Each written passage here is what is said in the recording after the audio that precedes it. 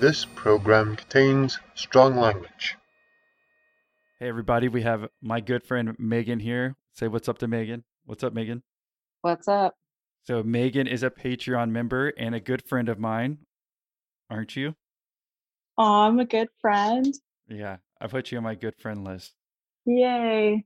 Megan knows me not behind the mic as well, and so she knows me in the real life, if you will. So I figured we could do a quick little exchange so people get to better know the podcast host here. So, Megan, if there's one thing that you think people should know about me off the mic, what would that be? It's so hard to choose just one thing. So I made a little list. It's brief, but I think it is all encompassing of who you are. Don't make me blush. So when Austin says he's nude, there's a good chance he probably is. After 5 years of trying to make it to the top, he is currently a kickball champion. His taste in music is pretty dope, and it can make anybody want to dance. And he hates wearing sleeves. Anything with sleeves is a no-go. Yeah. Is that accurate? That is accurate. That is good. So people get a better idea of who I actually am. I appreciate that. Yeah. You know, I guess we can get into this another time. I figure we'll do a couple episodes like this where you can ask me a couple questions that you think people need to know about me. But I try to keep it as PG rated as possible on the podcast. But would you say I've got a PG filter off the mic? Yeah, you don't have a PG filter. It took me a couple encounters with Austin to actually suss out his comedy style. I appreciate you calling it that, Megan. So what question do you have for me that we can get answered here before we get on with this interview? So I know you have a menagerie of animals. I want to know which pet is your favorite. How do you spell menagerie? MENAGERIE. Oh, nice. See, so this is what I do during the actual interviews when people say stuff that I don't know what it means. That means a collection of wild animals. Nice. I did not even know that was a word, Megan. You're welcome. My friend Megan's much smarter than I am. So what's my favorite animal? Well, that's easy. Yeah. That would be Inception. So we have 2 white cats and 2 white dogs. And I think that's it, right? I don't think we have anything And you else. have fish, don't you? Oh, yeah, I do have fish. They're in the background while I'm doing these interviews. So Yeah. the 2 cats, one's named Inception, one's named Neo. I've had them for almost like 8 years. And then I got married to a lucky lady, and she brought in a dog, and we got another dog recently. They're all white dogs there. So Inception's the cat. I like her the most, I would say. And part of that is because I actually ran her over with the car. Did you know that or no? I did not know that. No, Is Inception fat cat or skinny? Yeah, that's cat? That's the one we call a fat cat. So this cat would literally just sit in the road all the time, and cars would come and honk, and it'd only move like half the time. And I'm like, dude, one day this cat's gonna get hit. And then I was backing out of my driveway one day, and luckily I had the windows down, and I rolled back, and I hear the meow, like obviously screaming. It's not like meowing or purring or anything. And it was stuck underneath my back left tire. Oh no. I was like, oh, fuck. So luckily I picked it up and I took it to the vet, and she survived. But man, I had a roommate at the time, Jay, you know, your good friend Jay. Yeah. Yes, Jay. Yeah, Jay lived with me. And this thing, I guess it ended up getting an infection in its stomach. And this is something I did not know about. Like, luckily nothing broke in the cat or anything. Like, I had to nurse it to give it water and Gatorade so it would like survive. And it did that for about 3 weeks. And then afterwards, if they get an infection, like, I guess her stomach opened up. Do you know about this with cats? This is what happened? No, Yeah. I did not know that. I did not know this either. So if you run over a cat, you kind of learn this stuff. So then all of a sudden a hole, like a penny-sized hole, comes out in its stomach. And then it smells like death. It's like the worst smell ever. And it got like as big as like, I don't know, maybe like a small lime from like a key lime tree. That's how big diameter-wise this hole got. It kept getting bigger and bigger. But like, I thought she was going to die because she kept getting like worse and worse. But once her stomach opened up, like the infections, grossness came out. And then she was like running around everywhere with like her guts like kind of coming out. And then it closed up itself. Isn't that crazy? Oh my, this is why cats have 9 lives. Exactly. Well, this one has 8 now. Yeah. So I feel kind of stole guilty. one. Yeah, I feel guilty. So that's why that's definitely my favorite cat, even though it's annoying and meows all the time. So we'll stop there on this episode. As far as maybe we'll just do question for question on a couple. We'll figure out how many episodes from now. But Okay. I appreciate you giving the listeners a little behind the scenes look, Mego. No problem, Austin. If y'all have any other questions, email me, austin@millionaire-interviews.com. We'll have Megan read them to me. Maybe we can do a little faster pace. I gave her a little story that she didn't know about too. So now she knows my... Now I know. Well, yeah, you always knew I loved my pussies the most. Now you know which one I love the most. It must be nice to go on 5 vacations a year. It must be nice to have this nice stuff. Oh, you're making so much money. Listen, motherfucker, I busted my ass day in and day out. Don't tell me what I did. I know what I did. I will respect you. I will not judge you, but don't judge me for having what I have based on how I got it. This guy is going to be a joke. They would have laughed me out of the industry, and then I would have shoved it up their ass freaking, 5 years later. Wake up in the middle of the night, I'm in my underwear in my driveway, like looking around. And I said this out loud to myself. If this doesn't get any easier, it's not worth the money. So I end up hiring a kid, fucking complete disaster. Back to the original story, I cooked beef ribs in my mom's driveway. And I was like, this is going to be awesome. Looked up a recipe on the internet. I'm like, I'm going to smoke it. They were fucking garbage. I ate them out of principle. I think I actually got sick and threw up too. Jason Smerlo, 42 years old, out of Woodstock, Illinois. I'm the owner, founder, entrepreneur of Barbecue King Smokehouse. We've got 2 locations, Woodstock and Huntley. We're a full-service barbecue restaurant that started out of my driveway and has grown into about a $6 million in revenue company with over 70 employees. And how did we get connected? Oh, you're a marketing person. That's what it was. She saw something I did on social and reached out to me. And then I listened to a couple of your podcasts, said, hey, I can get on board with this, and contacted you. That's right. But I just wanted to show the value of reaching out and doing something, like how many people are passive and don't do anything at all. You did the work to email me and say, hey, I've got a good story. I want to be on it. Because most of our interviews are kind of outbound. We're going out trying to find people. But it's just taking that moment like you did to do something to try to get on the podcast if you got a good story. And you said you did, that maybe people could learn from it. So again, just wanted to point out, if you're just sitting there waiting for me to call you or email you, it would never happen.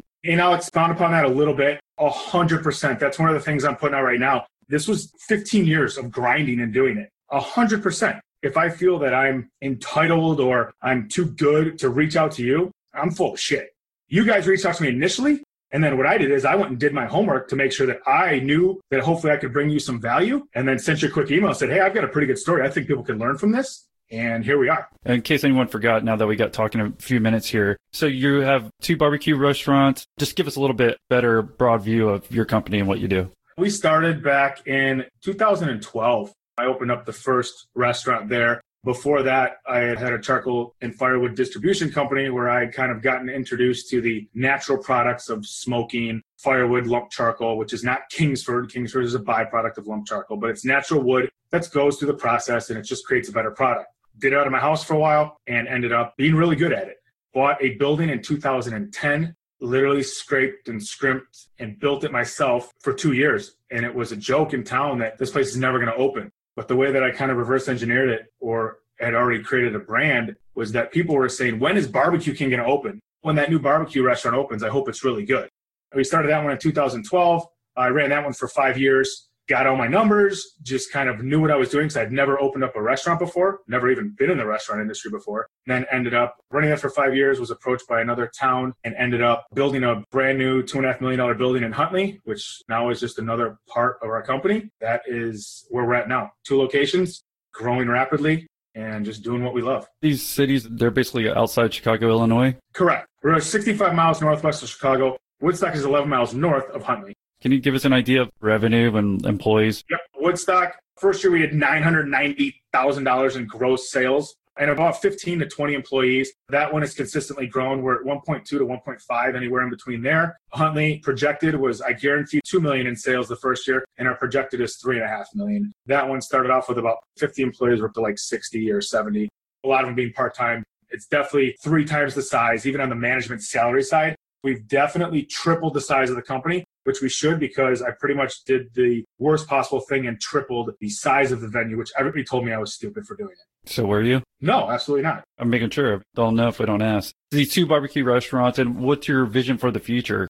because I think that's what kind of got me excited too. I'm like, even to open up one restaurant, we can learn from any entrepreneur, but it sounded like you were really looking to expand this thing as well. 100%. I literally right now, as we speak, am working on redoing my website. So I'm working on an e-commerce platform where I can go directly B2C, business to consumer. I'm bypassing the middleman. I'm also working with some partnerships on some sauces that I like that are guys that I just met through networking. We're going to end up rolling those up into our platform as well. Within the Huntley store, I've got a complete separate to-go area where we are going to do a pilot program to where I'm going to do like a small little delicatessen and have just grab-and-go food on top of to-go and just see how that works out. Have it be like an old-fashioned deli butcher shop, just put a little stuff out there and kind of get my feet wet with that.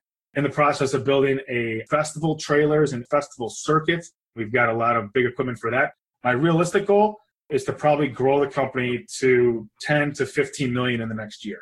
And your total around 4 or 5 right now? Yeah, 4 to 5 would be good now. I just did the math from the other 2 restaurants. I'm not a genius. Most people know who listen to the podcast. What are a couple of things that you think we could learn from you right now that we're going to see in your story? Because we'll rewind it to the beginning and how you got started, just so it gets everyone interested on what they think they could learn from you. What I want people to take away from what we're going to talk about today is that you don't know a single successful person in your life that hasn't sacrificed a shit ton. And I mean a lot. From the point of having your 1.5-year-old son be with you at 10 o'clock at night because you just had a newborn daughter and take him and put him in your truck because you have a plowing company and he falls asleep to give mom a little bit of a rest. From the toll on the family to just the personal sacrifice you have to make. You don't know anybody that didn't work their ass off. Now, I get it. You can invent the next Instagram, Facebook, whatever. But what you really don't know is, like, those guys that did that, they were doing it way before it got big. Number one, being an entrepreneur is tough as shit. That's what I want everybody to take away from this. The fact that you put entrepreneur on your Instagram, on your Facebook, and you're an entrepreneur, you're bullshit. Don't dilute it and make it feel like, oh, it's so cliche to put that on my Instagram profile or my Facebook profile. It's hard as hell. Anybody that has been successful in anything, sports, business, marriage, has worked their absolute ass off. So I want them to understand that. The next thing is you have to understand who you are and what you're good at. You have to be self-aware. If you're not, you're literally going to lose every time. Number 3, if you're doing it for money, you fucking lost already. You're done. Money will come. You need to figure out who you are. You need to figure out what you're good at and what you love to do. The money will come and you will never work another day in your life. Sounds like 3 good things, and we'll hit on them again at the end and show through your story how we can reemphasize those 3 things that you wanted to point out. So I'm glad we kind of started off that way. Actually, I don't think I've even started an interview off that way. Why don't we go ahead and start off with your story, your journey in business, if you will. So happy to start wherever you think's best. I don't know if that's best out of Carroll University where you went to college, or if we want to start at the beginning of Barbecue King Smokehouse. You just tell me where you want to start and what year. I'm going to go back to when I was like 9 years old. So I'm born in 76. I'm 42. Do the quick math. I don't know what that is, but I was 9 years old. And I remember my dad losing his job. And I remember us having to move out of our house and live with my grandparents. And we were like, cool, we're going to live with grandma and grandpa. Then I remember my mom going out at night, and I'm like, what is she doing? And then she asked me, I had to go with her one time. And my mom was literally, she was a stay-at-home mom for 4 kids while my dad was at work because he was trying to find a job. He lost his job, but he was going out every day to try and find a job. While he was doing that, she would watch the kids. We'd go to school, do whatever. At night, he would come home and she would go out. I'm like, what is she doing? Well, I went with her one night and she was cleaning offices, commercial office spaces to make money. So I went with her one night and I helped her. I just wanted to. I didn't understand why my mom would have to do this. So I would just go and help her. And she might have even asked me, but I went over and I literally would clean. I was a 9-year-old kid, 10-year-old kid, and I would go clean office spaces with her to help make money. I think what that taught me and what my mom taught me, you have to do whatever you have to do to get by. So it started back then, and I didn't really realize it. And I've been doing a lot of like reflecting in my 40s, 42, I'm so seasoned. But I think I'm finally figuring it out and where I'm at. And then that transitioned, now we're going to fast forward into high school, I would say. I went through grade school, did all that. I remember my mom was very strict to the point where we ate healthy, didn't have a lot of junk food, things like that. She also knew what I loved. And I really didn't realize this almost until now, that I've been pretty much an entrepreneur or businessman my whole life. I just haven't figured it out yet. And that's where I talk about self-awareness. The reason I say that is because in high school, pagers were big. We didn't have smartphones. I had a pager. I would literally sneak it into school, and my mom would like page me. I owned a snowplow company. So let me back up a little bit. I had a snowplow company. Went out, bought a truck, put a plow on it myself. I'm going to plow snow to make extra money. I'm going to do this. So I ended up getting some accounts, and when it snowed, it snowed. It started snowing. I'd kind of watch out. I'd get pages. Hey, people are calling. Okay. I'd let her know. I'd go to a phone. I'd find a phone. I had a brick phone back then that I kept in my truck because that was the big no-no. You couldn't have a cell phone or a pager. You were a drug dealer if you did that. That was the whole stereotype back when I was in school. I'd get out, and then I'd leave school. Well, she'd call me in sick. Oh, Jason's got to go to the doctor. So what she did is she knew what I was passionate about and what I loved, and she allowed me to do it. But she held me accountable for doing well in school, doing well in sports, and taking care of my responsibilities. So if I were to slack in school and I blew off and I missed an assignment, she definitely held me accountable for that.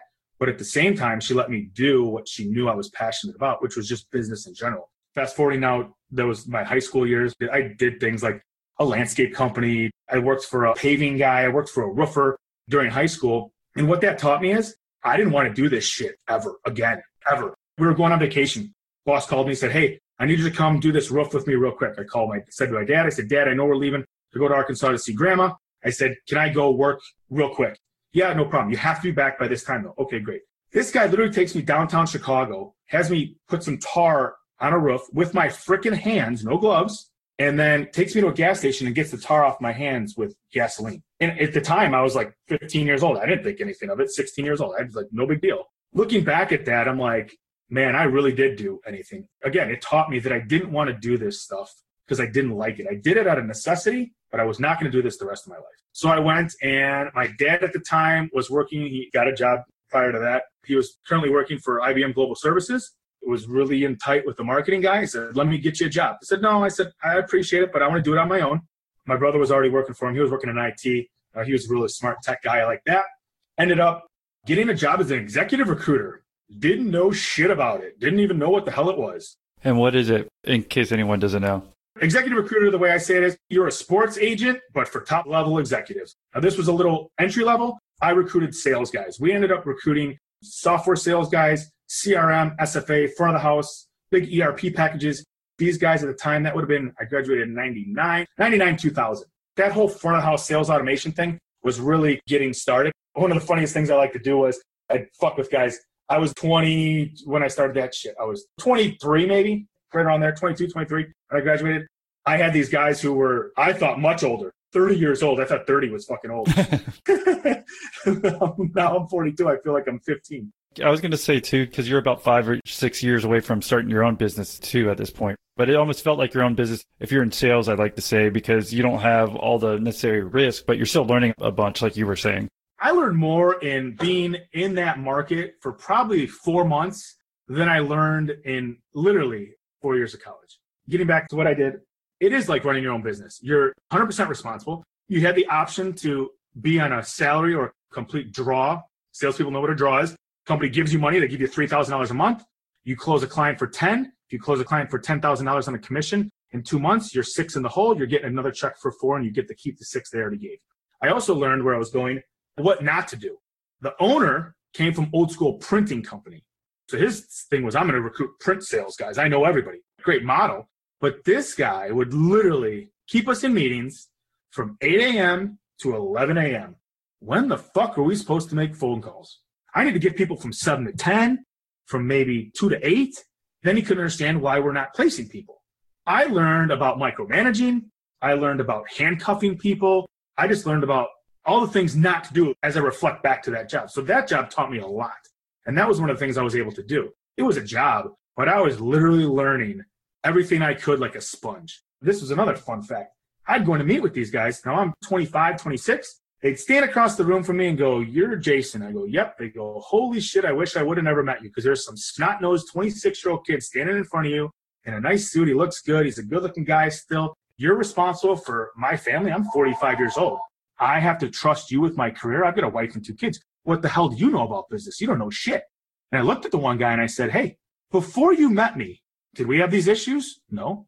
Then what the fuck's your problem? I'm going to get you this job and you're going to thank me. Are we good? Yeah, we're good. Okay, cool. So ended up placing him in the job and it was great. So that was one of the funny things that I learned. I just learned how to carry myself. People have these stereotypes. Did you literally say that though too? Yeah. Why wouldn't I? I'm just making sure because some people, I mean, I can tell the way you talk on the interview, which I'm fine with, but I just making sure even the guy meeting you who's 45. He was fine. He kind of had a reality check. Which is good. I check people all the time. You have to. You can see through their bullshit. And here's the thing. Why are you going to try and lie or fake it till you make it or front? For fucking what? So your perception of people is accepted by you? Fuck that. Just be who you are and you're fine. And then you don't have to worry about, oh shit, what did I tell this person? I don't understand why people just don't tell the truth. The only times I've told the truth and it's screwed me, it's cost me money. You just have to come clean with something that, okay, you know what? My company fucked this up. I'm sorry. Just do it. That's life. But people are so wrapped up in, what other people think. Especially today, like social media and shit. That's the reason I'm like, oh my God. You don't understand my mindset. I never care what anyone thinks about me, honestly. So that you can't. Unfortunately, so many people do. So again, it's like, yeah, your ability to not care and like understand that the reason you can even talk to them like that is because you're confident in what you're doing. And you got that confidence from the work that you put in. 100%. And it works both ways. I don't listen to the people that tell me I'm the greatest barbecue guy in the world. I also don't listen to people that tell me I suck shit. That's why I love the industry, because some people are going to like it. Some people aren't. My dad told me something really smart. If everyone's your customer, two things are wrong. You're too cheap or you're fooling yourself. It's the truth. You're never going to get everybody to be your customer. So I did. I said that to him, did really well at that. I was very successful. And I was literally driving an hour and a half. I was living with my mom at the time. I lived with my mom until I was 26. So I was at home still. It was my choice. No, I didn't have it rent free. I actually had to finish her basement and help her with shit and do chores, if you will, but help her out financially just to do what I could do because I didn't have money to give her. But it helped me get on my feet. That was, part of the sacrifice I made. All my other buddies like, oh, you're a fucking loser. You're at home at 26. I get an apartment. I got a car. Yeah, okay, great. I don't really give a shit. This is what I'm doing. I know what I want to do. I've got to save some money and go from there. So I did that till all the way up until literally 2012. Well, hey, can I stop you there? Yeah. Did you know that 2 out of 3 guys will experience some form of male pattern baldness by the time they're 35? The good news? Well, with today's advancements in science, Keeps offers proven treatments that can combat the symptoms of hair loss. And you know what? Prevention is key, and Keeps treatments really work. They are up to 90% effective at reducing and stopping further hair loss. The sooner you start using Keeps, the more hair you'll save. So act fast. Many men have even experienced hair regrowth with Keeps treatments. So find out why Keeps has more 5-star reviews than any of its competitors, and nearly 100,000 men trust Keeps for their hair loss prevention medication. Keeps treatments start at just $10 a month. So why did I try Keeps? Well, if you saw my dad's hair, or lack thereof, then you know why I'm using Keeps. Honestly, what I liked about Keeps the most was the convenient delivery at my doorstep. And so, if you're ready to take action like I did and prevent hair loss, then go to keeps.com/millionaire to receive your first month of treatment for free. That's keeps.com/millionaire. Spelled out KEEPS.com/millionaire. This episode is sponsored by another great podcast. It's called The Meb Faber Show. The Wall Street Journal named it one of the top 5 investing podcasts that you should not miss.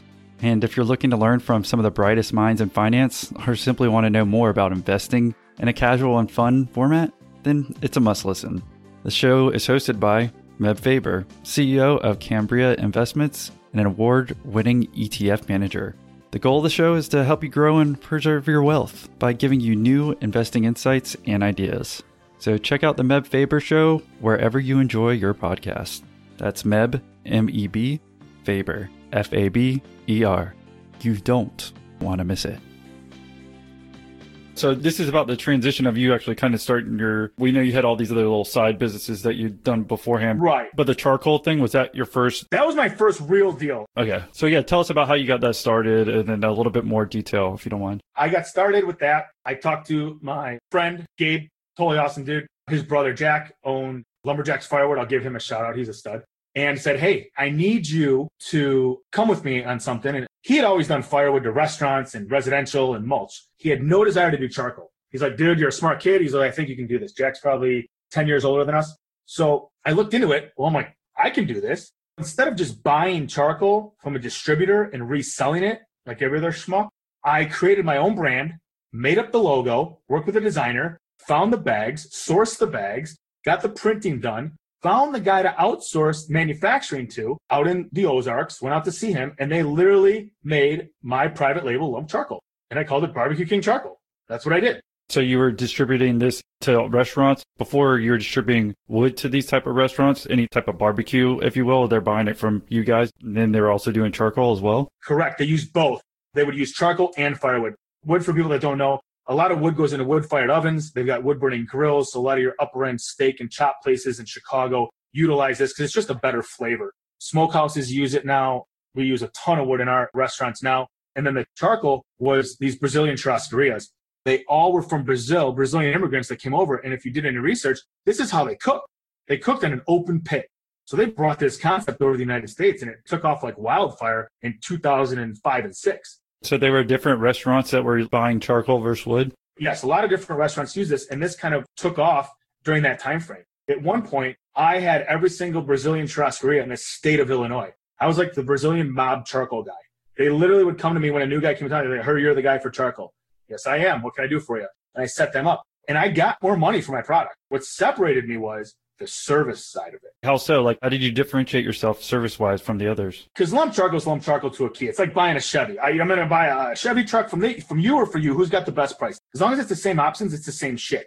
Charcoal is like that, but not. It's how they sift it out and how many big pieces you get. But as long as you have a good product, it's pretty much standard across the board. You're going to get $12 a bag. Well, I was at like 14. Eventually, I went up to 18. I was able to do that because, number one, I own the company. I was the only delivery driver, and I was there selling these guys. And I wasn't selling them on the charcoal. I was selling them on the fact, which I figured out really quickly, that if they run out of charcoal on a Saturday night, they're fucked because they're pulling $30,000 to $40,000 in gross revenue a weekend on a Saturday. Because this is the place you go into. Their concept was you have a red light, green light on a little coaster, and you flip it. And they literally, if you have a green light, they bring you meat until you want to throw up or stop eating. You flip it over to red, they stop. It was an all you can eat. But they're charging you $50 a head. No drinks included, just a nice badass salad bar and all the meat you can eat. So it was a great concept. And then they fill you up on potatoes and all this other bullshit too, fried bananas. But I realized that if they ran out of product, they were completely screwed. So I would take the ordering process out of the equation for the chef because he had enough to do and he didn't need to worry about me. I would put them on a budget per se. I knew every single account based on the day of the week that I put them on and how much charcoal they use because I figured it out in about 2 weeks. And they didn't even have to call me. They knew I would show up. They knew that I would go inside with a ticket. The guy would verify the delivery, sign it, and I'd be gone. They wouldn't even see me. They loved it because what I find out, and I didn't really realize how much of a value add that was. I was just doing the right thing from a business standpoint. I didn't realize how much of a value add that was until I actually got in the restaurant business. And anybody that's listening to this can attest to this. Vendors suck.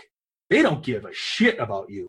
And what differentiates my guys from the people that do business with me, from everybody else, is that I kind of hold them to that standard because I lived it. I'm not going to expect anybody to do anything that I didn't do. Okay. And I'm going to do that more when I get into the smokehouses, but I expect them to do it because I did that for my customers. So that's how I was able to extrapolate that and get more money for my product. Right. And it makes sense because also too, like those guys, as you know now that you own your own restaurants, but if it's just automatic and you don't have to think about it, anyone will pay a premium for that. And it's not even necessarily even that much of a premium. Right. When you're saying it's only a couple more dollars a bag, why would I not have this guy? It sounds like what you would do after 2 or 3 weeks, maybe being in a restaurant, you could tell when they needed more coal. So again, you could just make it automatic and bring it in without them worrying about it. Is that how you did it? Would you just write it down? You're like, on this day, I need to deliver this guy because based on my first 2 or 3 weeks, this is when they're going to need coal. I don't know. I'm different, I guess. I just remembered it all in my head. I had 20 some accounts and I did it. And that's the thing. Again, back to like fake entrepreneurs and shit. I was doing it. I didn't hire a guy for $10 an hour, show him the route and pawn it off on him and be like, hey, I've got a business that's doing $400,000 a year and I'm an entrepreneur and I'm a baller. I'm kicking back and I don't have to do shit. I'm going to go out on my boat and freaking screw off. No, I was in the trenches. So I knew that business hands down better than anybody because I did it. That's how you run a business. You fucking learn it. Over the first couple of years, did you start making a profit right away? Just tell us about the first business experience as far as making money and bringing it home. Bought a house, so I was living with my wife now, and I was making money. She was working. I was working a shit ton. We didn't have any kids yet. I mean, it started off slow. The first year for sure, I clipped 100,000 in sales. I was like, I'm on top of the world. I mean, And the margins were pretty good. The margins were, 20% or so. I mean, that's a good margin, but I made $20,000. So I didn't really have anything. But that's why it was my own. I mean, I did it. I owned it. It was funny. I grew it to like 400,000 gross sales where I was making good money, increased my margins. I was probably making about $100,000 a year on top of, I had a company truck, a company office. So I was expensing a lot of things that helped me out as well. And then the 1 year I expanded up and I wanted to grow it a little bit. I ran it up to like a little over $500,000. But I realized that I made less money. I was just turning dollars to turn dollars. A point from this is there's a happy medium in your business. More isn't always better. I could have stayed at 400,000, been in my wheelhouse and made $100,000 and $125,000 a year, expensed all I need to expense, and lived a very comfortable life. No problem. But I always wanted more. But it taught me, and then I learned that, and I kind of reared it back. I'm like, okay, I'm kind of stuck here. And there's some other outside factors that I couldn't control. Ultimately, what was the demise was that I didn't own a manufacturing plant. The EPA was not going to allow me to build one. They were, in effect, retrofitting all these plants with $100,000 reburn systems where smoke had to be funneled into the system, reburned for EPA standards. And these guys were having to jack up their price of their product. So in turn, it transferred to me, right to my customer, and I couldn't compete with the big boys. I was actually pretty close to being either bought out or acquired by one of the bigger charcoal companies. And they ended up finding out what I did, which is a smart move on the business side. I could totally respect it. They just went up and bought up my manufacturing plants that I was outsourcing to, and then squeezed me and said, okay, you've got a brand, it's going to cost you X, but we're not going to private label it for you. I was like, you fuckers. So that's how they put me out of business. So did you end up selling it? Did you get a chance to sell it then to them or no? No, what they did is they literally bought my plant that had my Barbecue King label bags, and then they just wouldn't private label it anymore. Right. So it'd be their brand. So you'd be doing it for them? Right. I just sell their bag. But the other thing is I had another guy who I tried to partner with, and this is a good learning point too. I called him and I said, hey, if you stick with me, because I was moving like 2 loads a week for him, which was a lot. So semi-load's about 1,000 bags. And we were moving that. And I said, if you stick with me, I said, I will own Chicago for you. I will get you Chicago, the entire market. It's a huge market. You lock me in, we'll work together and we'll go. He didn't listen to me. He ended up selling because he called me about another guy who wanted his product. And he said, okay, I hear you. 2 weeks later, I see his bag in one of my accounts. I asked my guy, I said, what is this? He goes, oh, the guy dropped it off. He's like, he's at $13 a bag or whatever. I might have been at 14, but he was $1 less than you. Like, okay, well, what are you going to do? I'm going to switch. I said, okay, that's fine. So at that point, it was Chevy versus Chevy doing the value add. But to them, $1 a bag when they're buying 100 bags a week, 200 bags a week is a lot of money for their cost. I can respect that. So I called him up and I said, hey, I said, congratulations. I said, you just lost a load a week. And he goes, why? I go, well, I hope you are in good with so-and-so and he pays you because he now has those accounts. I go, I told you he wasn't going to grow the business for you. He was literally following me around to my accounts to find out who they were and then dropping off cards and just undercutting me solely on price. And he said, okay, that happened to me. Ironically, after I got out of the business, everybody called me back and said, please service our account. And I said, you guys can all kiss my ass.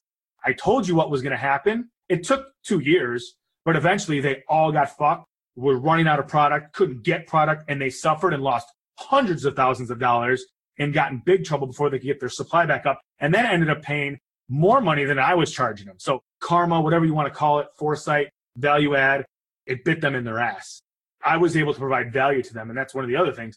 Be honest with people. And I was completely honest with my supplier in Missouri. He didn't trust me. I don't know why, but he just didn't do it. So it was fine. I was over it. I brought value to those guys by doing what I did as a service. I didn't charge them for it. I mean, I got a premium for my product, but I wasn't out of the ballpark. I was like maybe 50 cents a dollar higher than the next guy, but I just provided that service where they would pay it. Because I had guys beat me up over a nickel. This guy sold it for $14.25. I'm like, okay, I'm at $14.30. Oh yeah, I'm going to go to this guy. But then the next week he'd call me back and be like, oh yeah, he didn't show up. I go, yeah, he didn't show up because you can't operate a business like that. It sounded like maybe they did like your service you were saying in the beginning about the automatic drop-off and stuff, but then were they trying to pinch pennies because of the economy and stuff? They were. It was partially the economy. And you know what? Restaurants are restaurants. I try not to do it, but I find myself doing it. And I really don't. There's things that I overpay for in my restaurant just because of the service, and I realize the overall consequence, if you will. Right, time. But that's easy for them. If they can get it here in the same amount of time and they can have a decent delivery schedule, it was just a product. I didn't have an advantage on the product. I had an advantage on the service. And then a lot of times the chefs would change. The one company got sold to another one. They had just overpaid for a freaking business. So they're like, shit, we're not paying 14. We're going to pay 13 or whatever the number was. So I understood the whole concept, but that's where it really got me thinking that I ran a business. I started something, but I didn't have all the control. I didn't control everything. I was still victim to somebody else or hostage to somebody else, because at the end of the day, if those guys say, I don't want to make charcoal for you, I'm fucking out of business. Right. I guess I could even relate it. I said something about napkins earlier. If you're buying napkins or something, and at least they're better quality napkins, you're willing to pay that price extra. But you're saying, again, for coal, it just doesn't make sense for them because that's all the same, basically. It is. It's like buying a same model car and the guy's going to sell it's a commodity. He's not going to make as much money. You know what I mean? That's what it went down to. It's just how much money did you want to make? I was in a spot to where I was growing my company. I wasn't comfortable making $200 or $300 less a week because I'd been accustomed to it. But I stuck to my guns and remember what my dad said, and that's just how it was. The market's going to tell you. The market's the market. The market's going to tell you what it wants to tell you. You either adapt or you move on, and I moved on. When did you close the company, and like how were you personally? Like, did you save your money where you're like, hey, now it's time to open up my own barbecue restaurant? I'm tired of being, even though I started my own business, I'm kind of still slave to these guys. So what did you do next? What I did next is that company I ran actually 6 months into the opening of Woodstock. And there's a transition period here, and I'm going to be real quick on it because I don't like bring that part of my life into it. But I got called to be a fireman. So I'm a full-time fireman too. So I work one day on, 2 days off. I don't tell people that because firemen have a tendency to, oh, you're great. Thank you very much. Whatever. Trust me. It's a great job. I respect the hell out of guys that do it. I respect myself for doing it. You definitely see a lot of shit. It's helped me personally more than anything because you just see people at their worst time. But what I did is I got a call. My father-in-law was a retired fireman. So I got a call. My name was up on the list. I had taken a list. I didn't know this was going to go. I didn't know what was going on. I didn't know anything. At that same time, and I forgot this part, when I got laid off the recruiting company, the old man had called me back probably a year and a half into my business, 2 years, and wanted me to come back and run an office for him in Vegas. And I told him, I really appreciate the offer, but I have to turn you down because I have to see through my company because I will regret this for the rest of my life if I don't see it through. Always wonder, what could I have built? What could I have done? So I turned him down, ended up taking this fireman job real quick, had to figure out how do I keep this company going because I've worked so hard for it. This is my baby. So I end up hiring a kid, fucking complete disaster, nursed it along for a couple years. And then in 2012 is when I opened the restaurant, but I bought the building in 2010. So yes, I had saved money. My wife was working full time.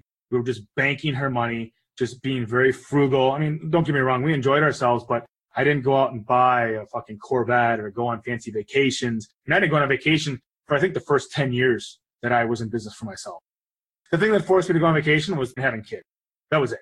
So saved money. And my mom happened to be a realtor. She'd done that for years and years. She was always looking for me because during this back half of the charcoal time, I started cooking and messing around with smoking and doing things. One second. I just want to make sure we keep everything straight. So you're saying basically you saw the writing on the wall with your coal company, and then you went to go get a firefighting job at that point? Okay. Yeah. So you realize that, you know, you might be out of business. You're going to become a firefighter. You hired a kid to kind of keep it going, but it sounded like that wasn't working out. You found out later on. Right.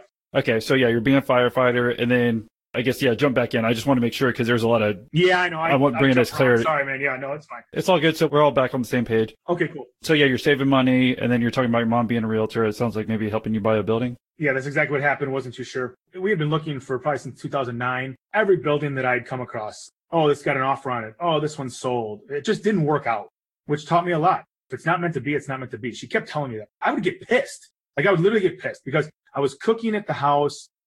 Back to the original story, I cooked beef ribs in my mom's driveway. And I was like, this is going to be awesome. Looked up a recipe on the internet. I'm like, I'm going to smoke it. They were fucking garbage. I ate them out of principle. I think I actually got sick and threw up too. So it's a funny fact. I tell that story because, oh, you're just so good at everything. But I wasn't good when I started. I mean, I sucked. If I would have made you those ribs and then I told you in 5 years, I'm going to open up a barbecue restaurant. It's going to be some of the best in the country. You'd be like, you suck at this. Like, they were bad. My wife wouldn't even eat them. She's like, I'm not eating that. I did that at the same time. And I started off this kind of passion for cooking. My mom was always a good cook. So I grew up kind of knowing how to cook. But I would get pissed that I couldn't get a building. I'm like, what the hell's going on? Well, eventually it kind of clicked and everything came together. I wasn't ready for it. I really didn't have a ton of business. I was kind of putting the cart before the horse. I ended up, what really made me hardcore press was My brother was good in IT. I started a website, started poking around and doing a little big events. I do the county fair, but I was doing this all in my house illegally.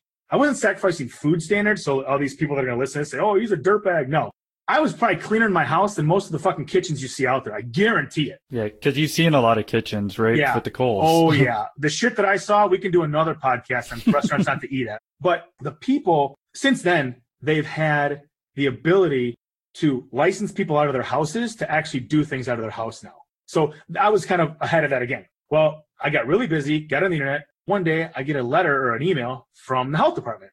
Hey, where are you doing all this stuff out of? And I was like, oh shit, I've got a commissary that I can do this out of, and literally like wake up in the middle of the night, panic because I'm smoking a pig and it takes 16 hours to do it the way we do it. Wake up in the middle of the night, I'm in my underwear in my driveway, like looking around. And I'm thinking to myself, this is a government entity. There's no fucking way that these guys are going to be in the bushes trying to spy me and catch me in the act. But either way, I knew this was time for me to kind of get like legit, if anything, and get with it. So we started looking hard. And then in 2010, I bought the building. Still was doing the same thing. I just got kind of too big. I remember I did a county fair where I cooked the county fair for 7 days, sold probably 50 pork butts, and I cooked every single one of them off of a big green egg that did like 3 at a time in my backyard, and just kind of evolved from there.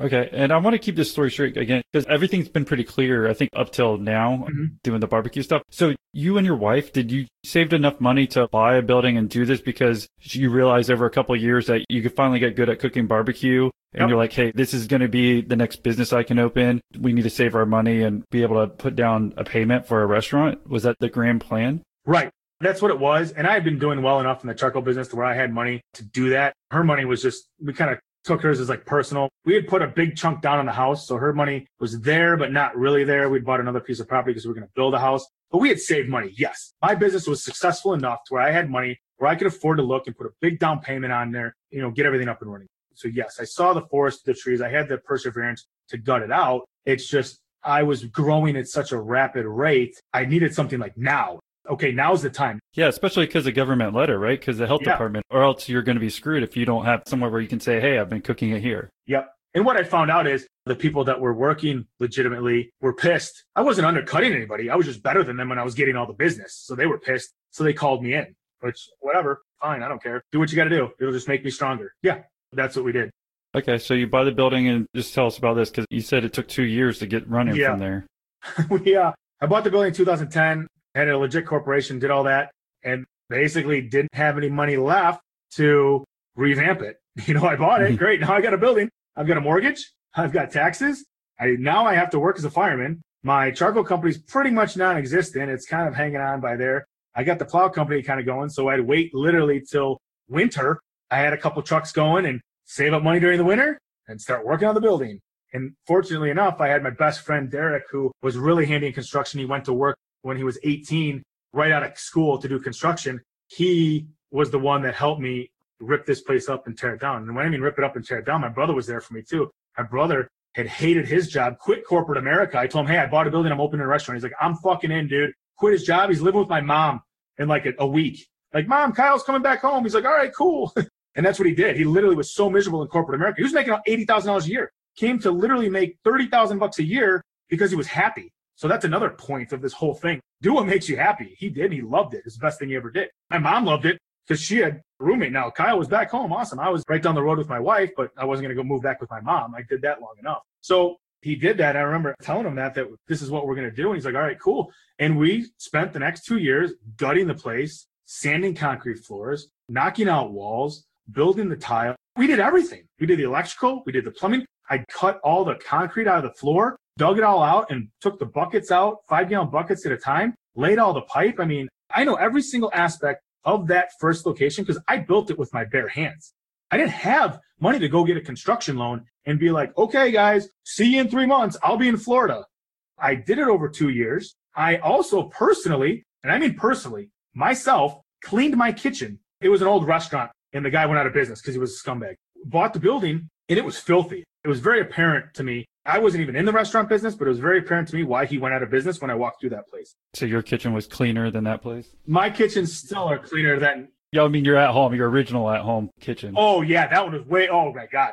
I'm telling you, if you met my wife, you would have no people that knew us, that were doing stuff for friends and family, they had no issue. And they were like writing letters on behalf, like, you need to go inspect their house. Their house is immaculate. Like, my wife's a freak. It's crazy. At first, people would come in our house and say, do you guys actually live here? I'm like, why? Because it looks like you're selling it because nobody lives here. It was crazy. And is it still the original location? Because I'm looking it up at Google Maps right now. Is it 125 East Calhoun Yeah, that's Street, the original one. That's the original location. It's about 2,400 square feet total. Seats 45 people. Yeah, and so I could see where it kind of looks like his old restaurant. It might have been almost a condemned kind of looking building. And it looks very nice now. 100%. Now I can visualize, and I guess anyone else who's on their phone, if they want to look it up. Yeah, if they want to look it up, and you can website. see where that register is. That was a wall. We knocked that wall, and I opened up the kitchen because my concept was I have nothing to hide. You can see my guys in the kitchen and what we're going to do. I mean, we had to cut a hole in the side of the wall, lower the smoker down because the alley is like a foot higher if you're facing the building from the outside on the left side or on the west side of the road, the alley is a little bit higher. It was snowing. I'll never forget, it was February.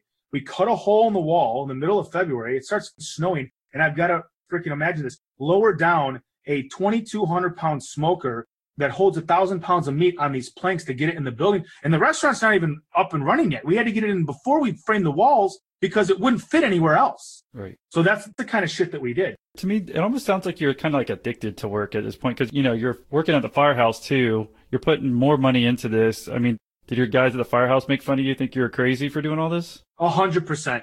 They're sitting there bitching about how we got to get a 3% raise. I'm like, you fuckers make $80,000 a year and work 90 days a year. Yeah, but we're okay. We're away from our families, which there is a point to that. That's a whole other topic, but I'm not downplaying first responders. I'm not downplaying firemen. We have a very good job, but the harsh reality of it is that it does take a mental toll on you and your family. It really does. Between the things you see and everything, it's very, very challenging mentally.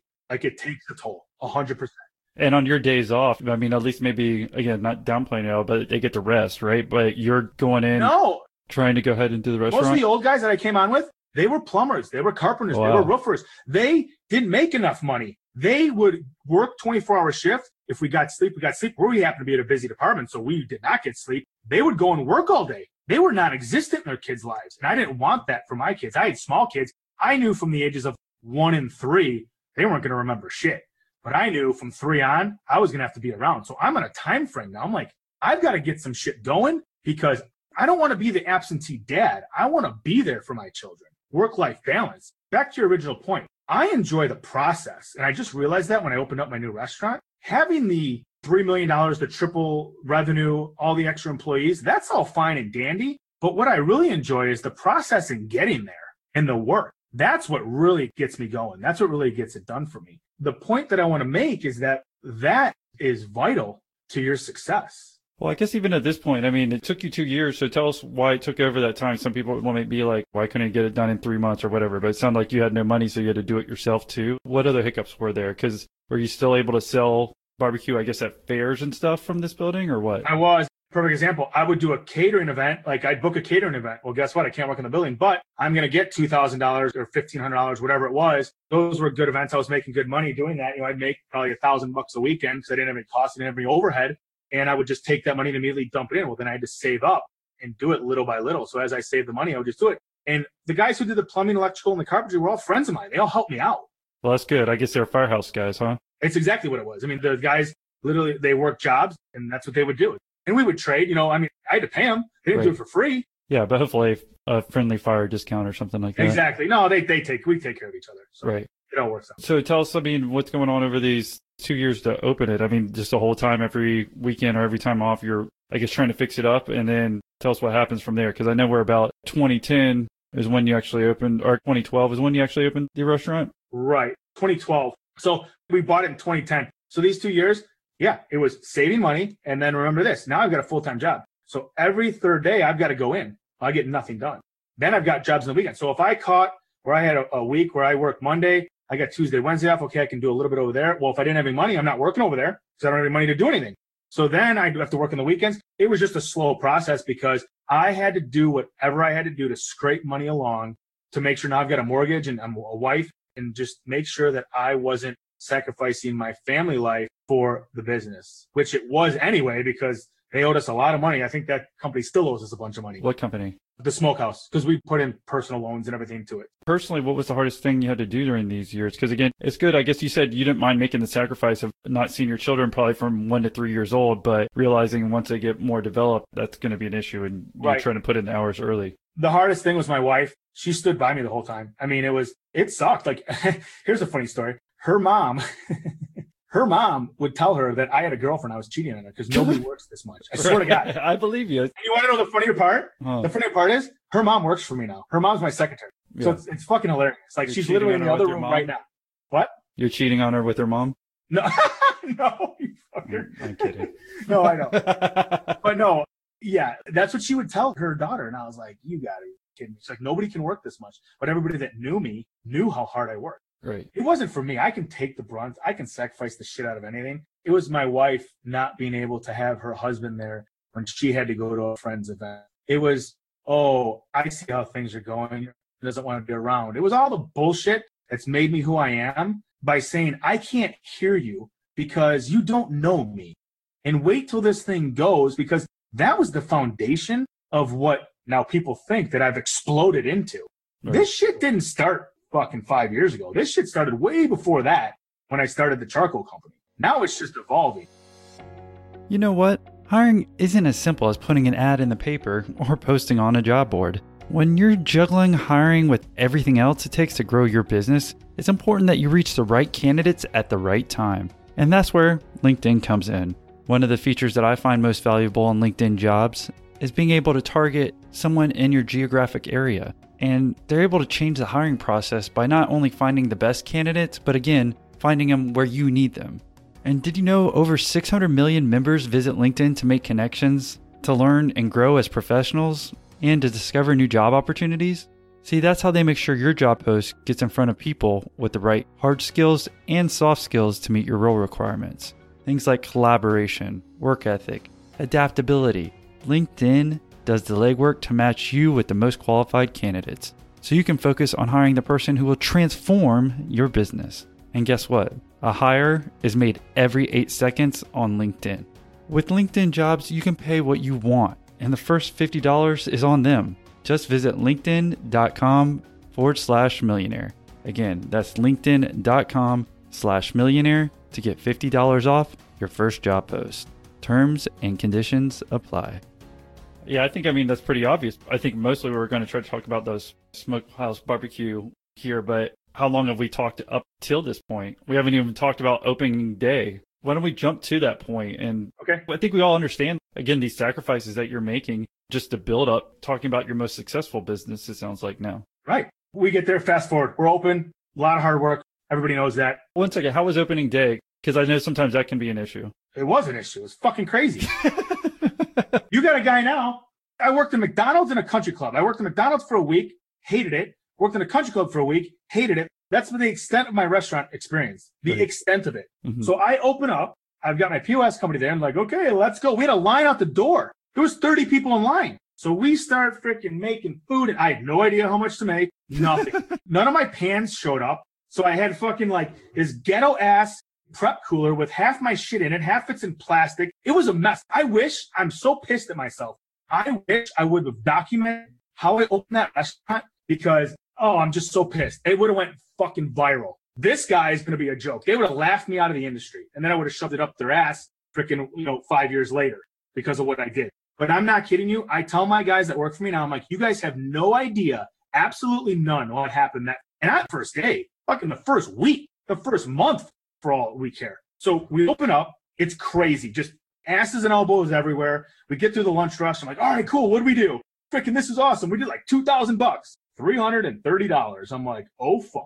I fucked up. Like, that's literally what I thought. Yeah, because you've been building up to this point, right? Yes.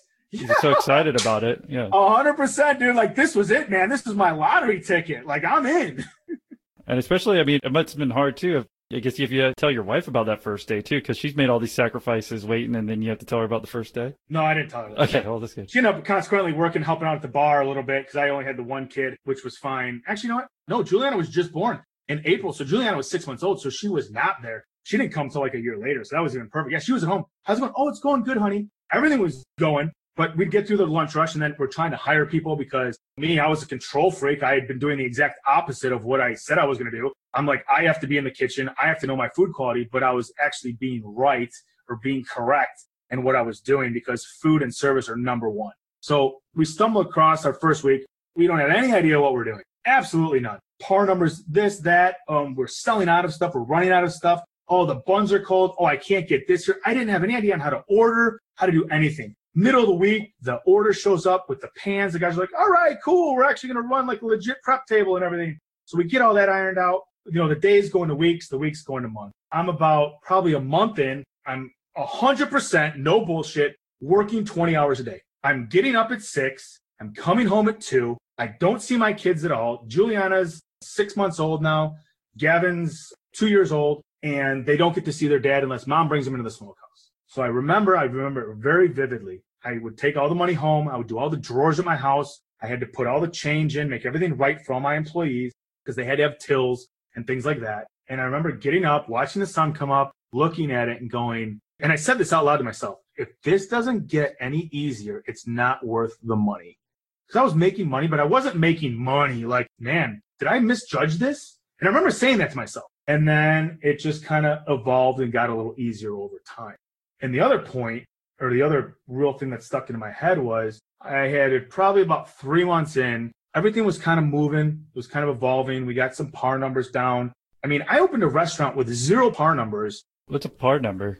A par number is like, on Tuesday, we're going to go through 5 pork butts, 3 briskets, and 10 slabs of ribs. Because we know based on historical sales, this is what we're going to do. Like, I didn't know what those were. Well, I've got 3 months. So I'm starting to get those in play. Now I've got to make the sheet. I didn't have any freaking recipes. They were all in my head. We were making the sauce in-house. And I was literally standing over them, telling them what to put in there to make it. And then when I finally found out about a guy who I could outsource it to, he's like, okay, give me a recipe. I gave him the recipe. It was so fucked up. It was wrong. I had to go to his shop, do it by eye, and weigh it out.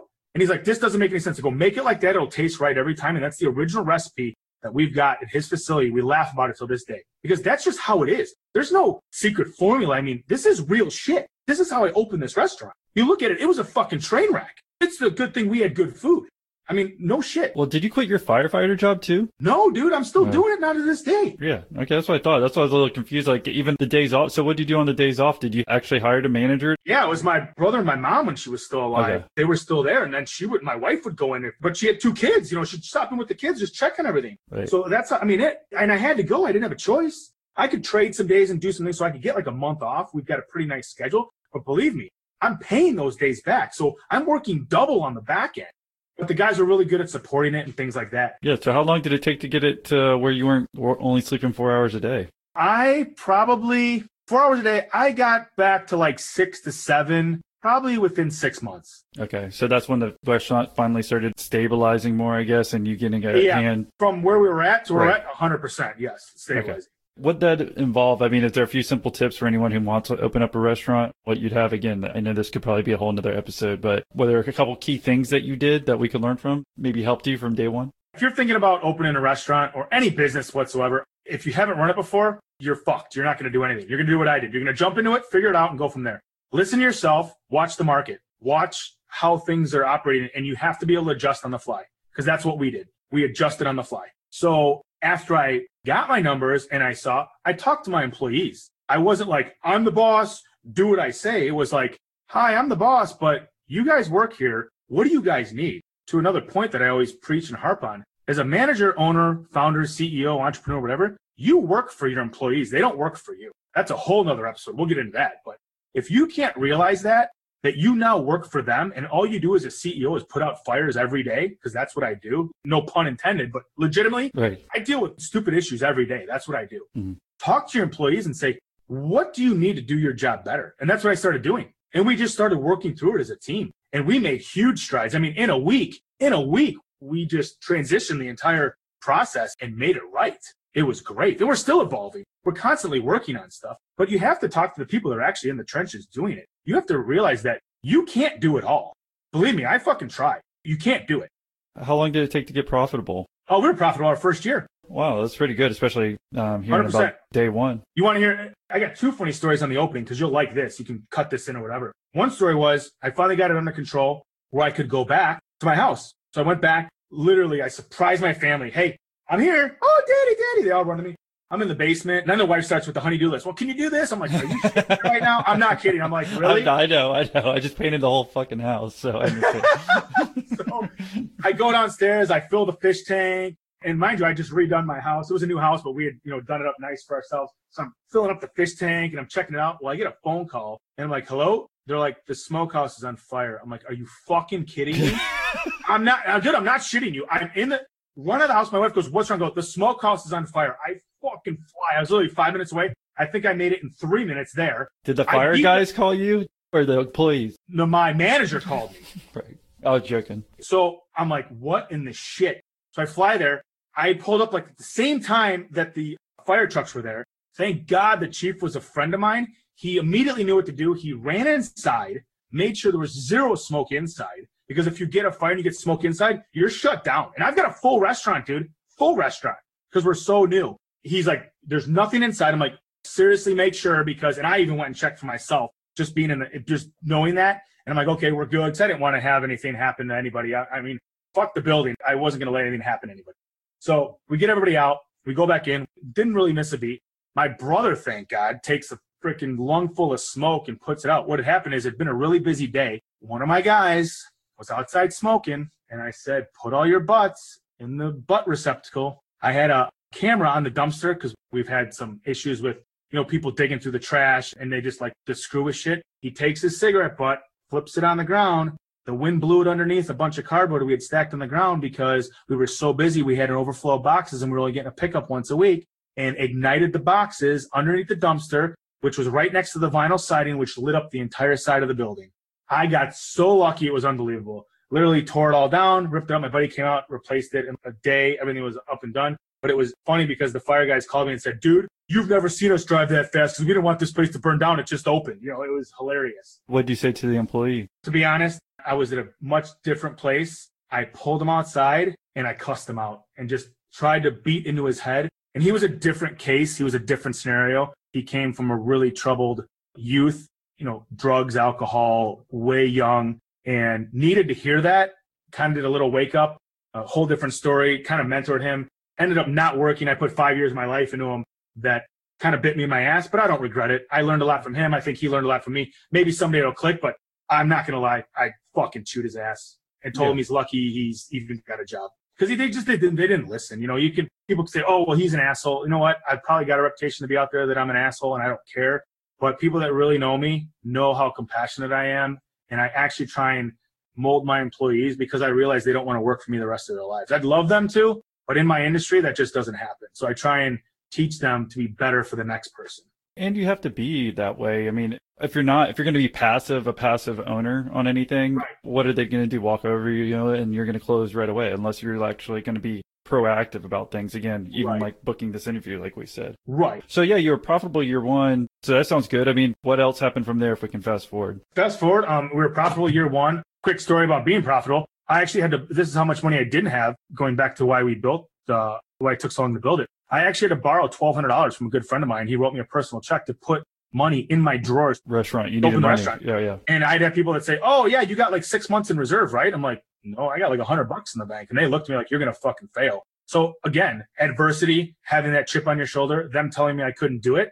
I wasn't going to let this thing fail. I was just going to hammer it home. So 2013 was when we really got into like the festivals and things like that. Chicago Rib Fest had come to us and asked us to do it in 2012. I had just opened and I said, I can't do it this year. I can't do it right. I need some time to build this thing. At the same time, the economic development director from Huntley, where I'm at now, came to me and said, we want you to build another restaurant. I said, dude, you got to give me 5 years. It just exploded. I mean, once I figured out the process, it just exploded. We had lines up the door. We'd run out of stuff. People couldn't understand. They didn't like this. They didn't like that. It was a monster. And I just ran with it and compounded it and did it. Got everything up and running pretty much 3 years because I had my brother there with me. My mom helped. My wife helped out a little bit. Got it running under control. Actually was able to hire like a manager to do that. And at the same time, I'm trying to think, 2012. So we're in 2017, which I'm trying to put a date on this. 2016. Okay. I'm making a point here. That's what I'm doing. It's all good. It's all good. My mom passed away unexpectedly.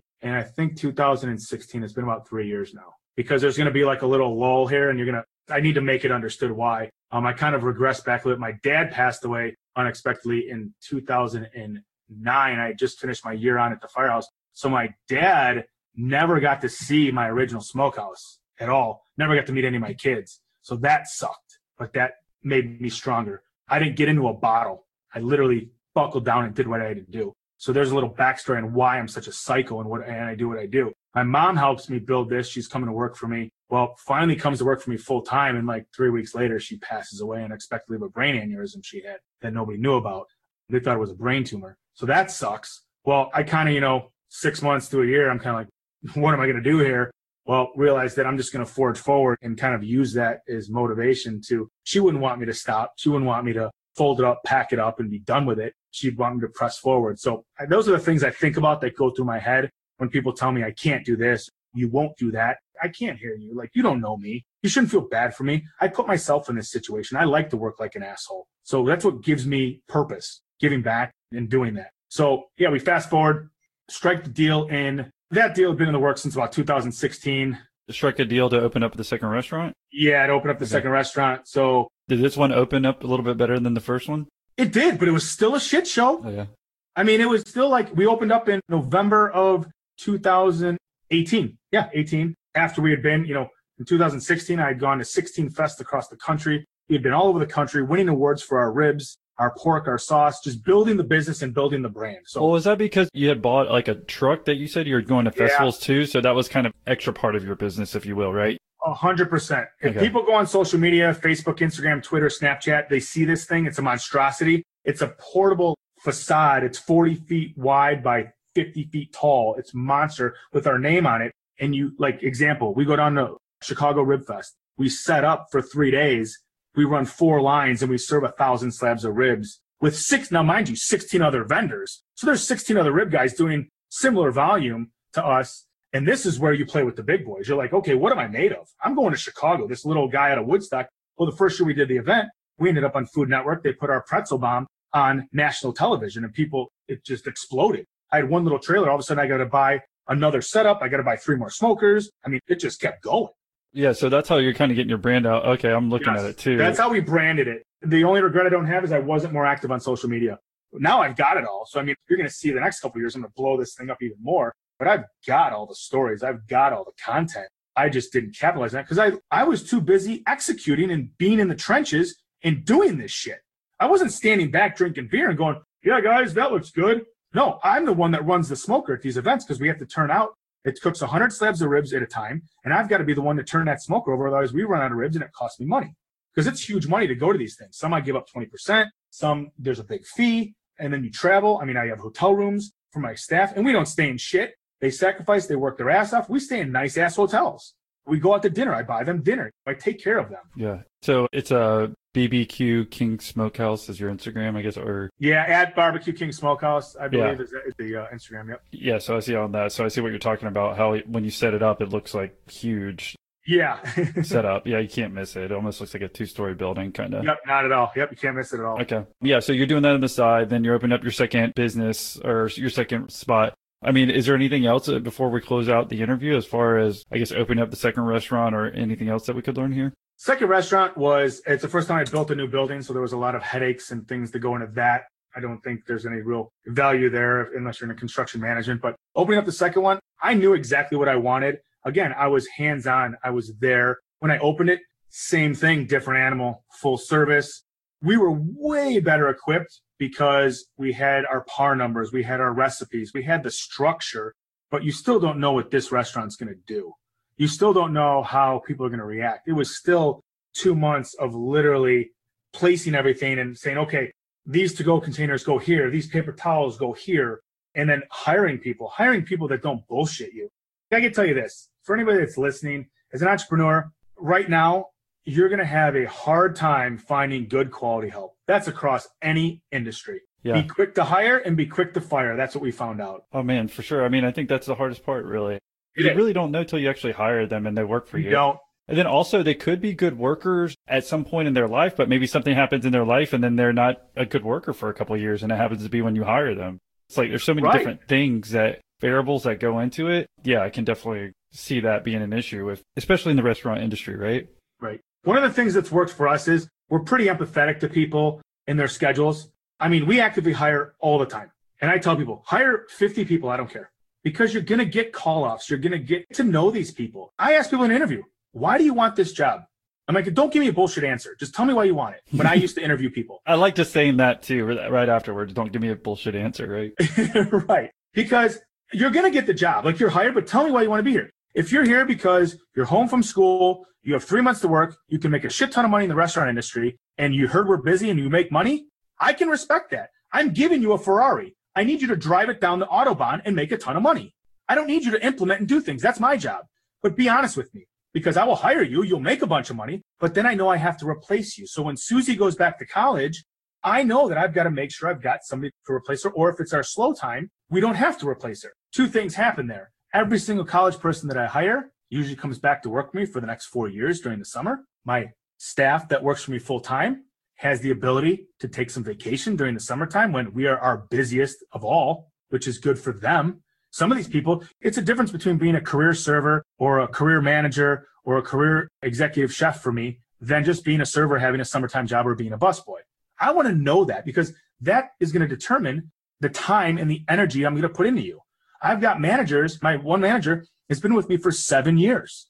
I've literally groomed her and mentored her to be who she is today, and she's completely thankful for it. She's going to these classes like, should I go to business class? You do whatever you want to do. She comes back, she's like, this sucks. She's like, you've taught me all this and way more. I'm like, perfect. I'm like, we're good. Another thing I can say about that is every single person that I fired or has quit has come back to me, and I've taken back 2 out of like 6 or 7. Now it's a lot more. There's probably 10 or 12, but I've taken some of them back, but others I haven't. And the key for any young person listening, it's how you leave. It's your integrity. The way you're going to find out is if you're working for somebody that has good intent, or a good entrepreneur, somebody that's successful. And most people that built their shit from the ground up and is successful, it will be like this.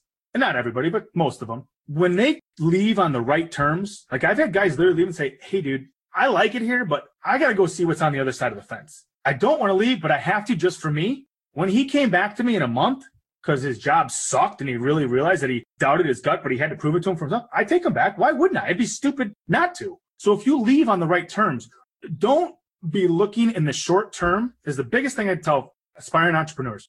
Don't look in the short term. Look to the long term. It's a marathon, not a sprint. Build relationships. Do things that bring people value. And here's the kicker where you really have a hard time with. Don't expect anything from anybody. Don't do something with the intent that they're going to owe you. That's fucking wrong. Do it because you genuinely are a good person, and do it because you want to do the right thing. And life will get fucking really simple, really fast. And the amount of success you will have and the money that will follow will blow your mind if you really, truly believe that and you really, truly execute it. So why still do firefighting? To be honest, the human race really disappoints me sometimes. It really does. I mean, I'm going to I believe you. I know it. The shit that I see. I don't think you're a bullshitter. From this interview. I mean, so I believe you when you say that. So it's fine. The shit that I see is unbelievable. Right. But what it does for me is, because I think it's very important for me and who I am as a person to keep me self-aware, it keeps me grounded. This is why I'm so glad I'm doing this. I'm so glad I'm getting out on social media, and I hope to really bring value to some people, because I really am passionate and believe about this. Because I used to not do this. I used to give all the accolades to my team, which I still do, but they want to talk to me. But then I came off like an asshole because, oh, he's too good for us. No, I didn't think I was good enough. I didn't think people wanted to hear what I had to say. I didn't think people wanted to talk to me. I didn't think that I was worthy of being interviewed for that. Give the accolades to my team. They're the ones that did all the work. I just guided them to do it. So what it does for me is it keeps me grounded. But also in the last year, I've learned that people are listening to me, and I need to harness that, because I can do more good by not listening to the haters that say he's a dick for acting this way, and just embrace it and say, I'm confident enough in what I've built. And if you actually know me and look what I've built, there's going to be some value out of that, because I'm doing it. I'm not just sitting here preaching about it and telling you what to do. I'm not going to give you any advice that I haven't done myself. That's a fact.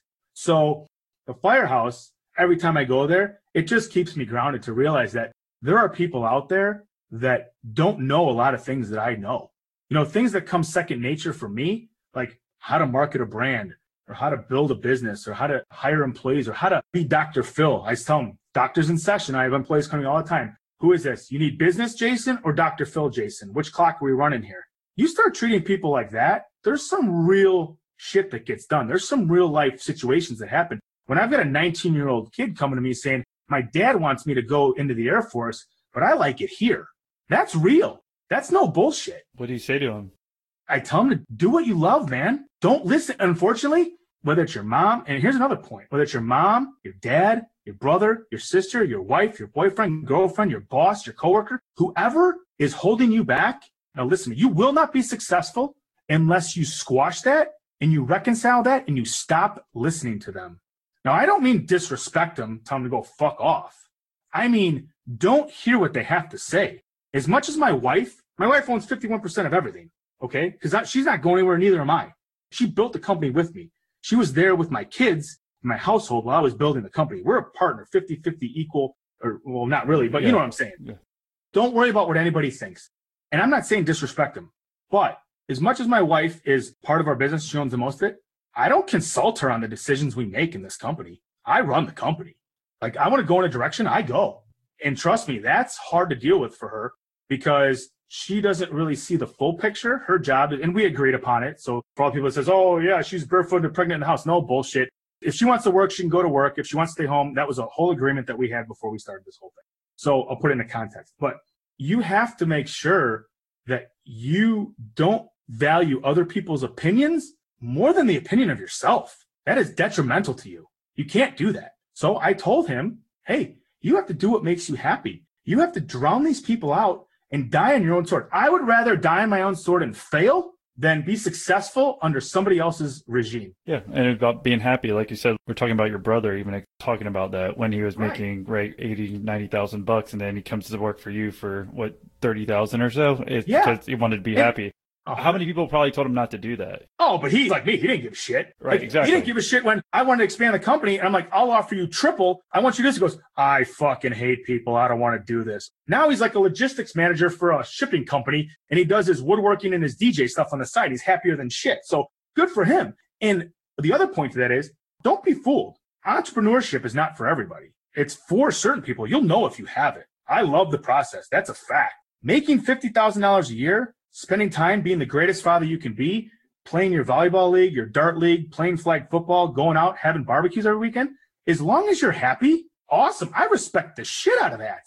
But don't come to me, which so many people do, and say, oh, it must be nice to go on 5 vacations a year. It must be nice to have this nice stuff. Oh, you're making so much money. Listen, motherfucker, I busted my ass day in and day out. Don't tell me what I did. I know what I did. I will respect you. I will not judge you, but don't judge me for having what I have based on how I got it. That's the only problem I have with people. Be very clear on this message. You can make $20,000 a year. As long as you're happy, that's all I want for people. I just want people to be happy, and that is it. I kind of think the same thing. It's like, who cares as long as you're happy, right? And what makes you happy personally is growing these businesses and doing all that. But the process. I love the process. What doesn't get any coverage or people really talk about is how much work you actually have to put in to get there. And so I think that kind of rounds out kind of the 3 things that you were talking about in the beginning, right? I think 1 was talking about working your ass off. Is that it? Yeah. And I think you've exemplified that. Right. 2 is the self-awareness, is like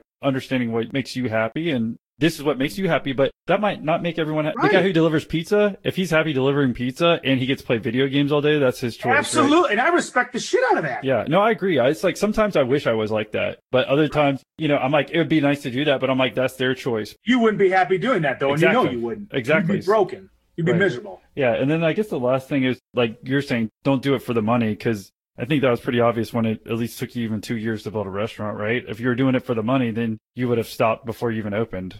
Right, because when you do it for the money, you're broken, you've lost already. And the reason you have is because you will let that money drive take over, and you will take shortcuts, and you'll do whatever you have to do to drive a profit and make money rather than stay the course and build a legacy or build a long-term business.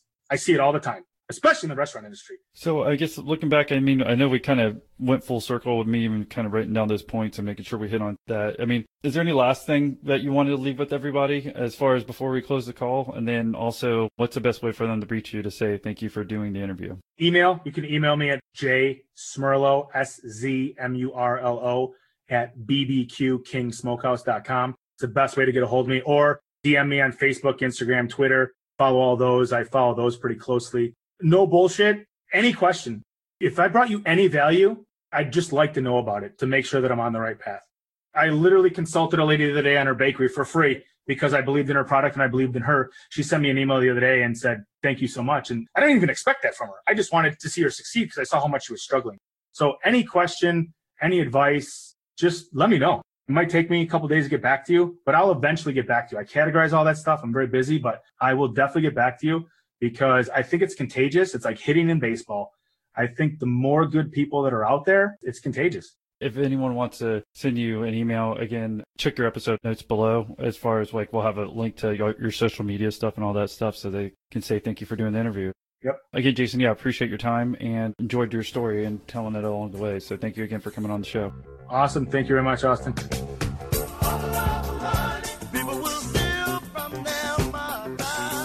If you like this episode, here's some other profanity-laced episodes that you'll enjoy and probably shouldn't be listened to in a family environment. Episode 117 with Peter Kraft of Evo Labs. Episode 86 with Tim Sykes, he's a well-known penny trader.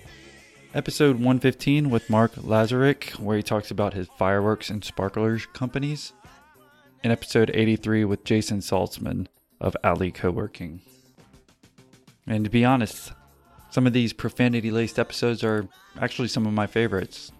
And well, speaking of favorites, we've recently updated some of our older episodes, and that got me brainstorming. So if you're new to the show or want to check out some of my other favorite episodes, well then scroll down in your episode feed right now. Are you doing it? Well, if you are, you'll notice we've thrown in a star emoji at the beginning of some of those episodes. So again, those are some of our favorites overall. Obviously, all of them are amazing. But if you're new, you probably want to get started with some of those. And last but not least, if you want to help support the show and get some extra exclusive episodes, don't forget to join our Patreon membership. And again, you can find more information in your episode notes.